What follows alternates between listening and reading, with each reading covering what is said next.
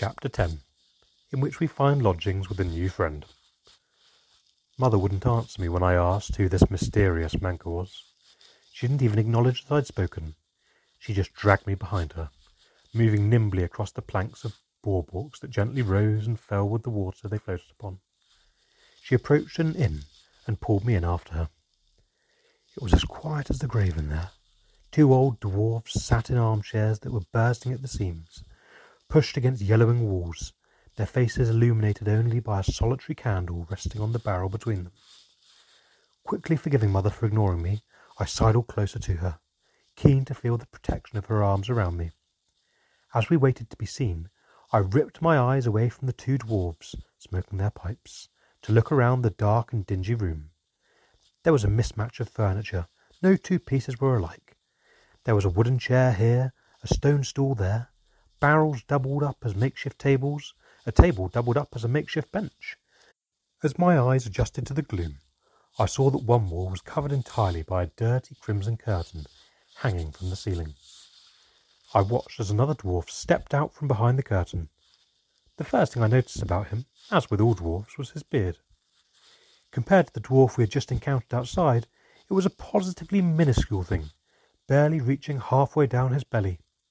His hair was shorter than was normal for a dwarf as well, much shorter, and tightly pulled back, so that his face seemed to stretch up over his skull.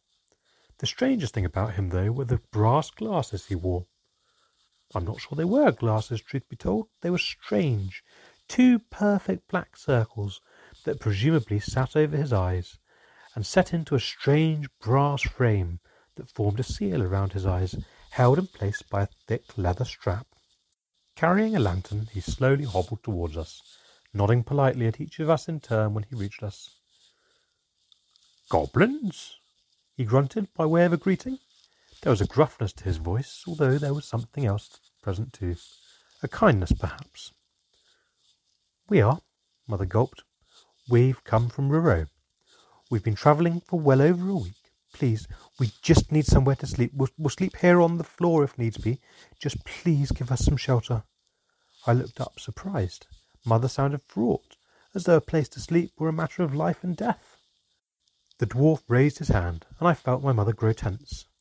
"Calm yourself, Mrs. Goblin," he said. "I'm sure we have room for 2 more. He turned then and raised his voice to call to someone, presumably on the other side of the curtain. "Bring through sherry and some hot milk." He turned then to the 2 dwarfs sat in the armchairs on the other side of the dark room. "Sorry, chaps, I think it's time for you to be leaving." Startled, the 2 dwarfs looked disgruntledly up at the dwarf, but thought better of arguing with him and shuffled out, grumbling softly as they passed Mother and me. "Now then," the dwarf with the strange glasses spoke again. "Why don't we all take a seat and have a little drink? You 2 look like you need it." As we settled ourselves into the soggy armchairs, another dwarf shuffled into the room from behind the curtain. This dwarf was young, perhaps only a year or 2 older than I was, and not yet fully grown. His beard barely reached his shoulders, and he was, I guessed, roughly 3/4 the height of the dwarf with the strange glasses. I took the preferred mug of hot milk from the dwarf's hands, downing it in quick, greedy gulps. The dwarf with the strange glasses chuckled as he pulled another chair close to the 2 that Mother and I sat in. "Thirsty little goblin, aren't you?" he said with a smile as he sank back into his chair. "And not a little tired too, I shouldn't be surprised." I opened my mouth to answer him, but a huge, uncontrollable burp erupted from my mouth. Shocked, Mother spat a light golden liquid across the room, while both the dwarves roared with laughter. I opened my mouth to apologize, but, to my horror, I burped again. The younger dwarf, the one called Flussman, was doubled up with his hands upon his knees. The elder dwarf was rocking back and forth in his chair, and Mother spat yet more of the strange liquid out. I opened my mouth to apologize, and finally managed to get some words out. "I am so sorry." "That's quite all right, little goblin," laughed the dwarf, smiling widely as he spoke. Then he turned to look at Mother. "So, you say you're from Ruro?" Sipping at her drink, my mother nodded slowly. "You're an awfully long way from Ruro." The dwarf spoke quietly, and I was suddenly aware of how impossible it was to gauge his opinion, with his eyes hidden behind the strange black glass discs. What would bring a mother and her child all this way to Hafen? Despite the cosy warmth of the inn, a sudden chill descended upon me then, as the dwarf spoke. Looking at Mother, I saw her jaw tightening. Elves. Mother spoke the word bitterly. Elves happened. The dwarf pinched his beard and rolled it between his fingers as he spoke. I had heard whispers. His eyes flicked to me and back to Mother before he went on. So, how is it you escaped when the rest of Ruro was captured? But we weren't the only ones, I spoke. I couldn't stop myself, even as Mother glared at me. There were hundreds of others, maybe thousands of others who fled into the mines.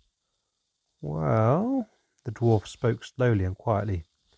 If they weren't captured, they're still hidden in those mines. There hasn't been a goblin from Ruro in weeks. I'm ever so sorry, Mr. Dwarf. Mother spoke quietly but firmly. But my child and I are ever so tired. Smiling, the dwarf nodded. Of course, my apologies, Mrs. Goblin. Please let me show you to your chamber. With that, he leapt out of the seat with a surprising display of agility, through the curtain, behind which the wall narrowed sharply to an open doorway, from which a staircase spiralled up. Exhausted, Mother and I hobbled along behind. The dwarf stopped at a door with its red paint peeling off. Swinging it open, I spied 2 beds of sawdust. Practically asleep already, I let Mother lay me down into the warm bed.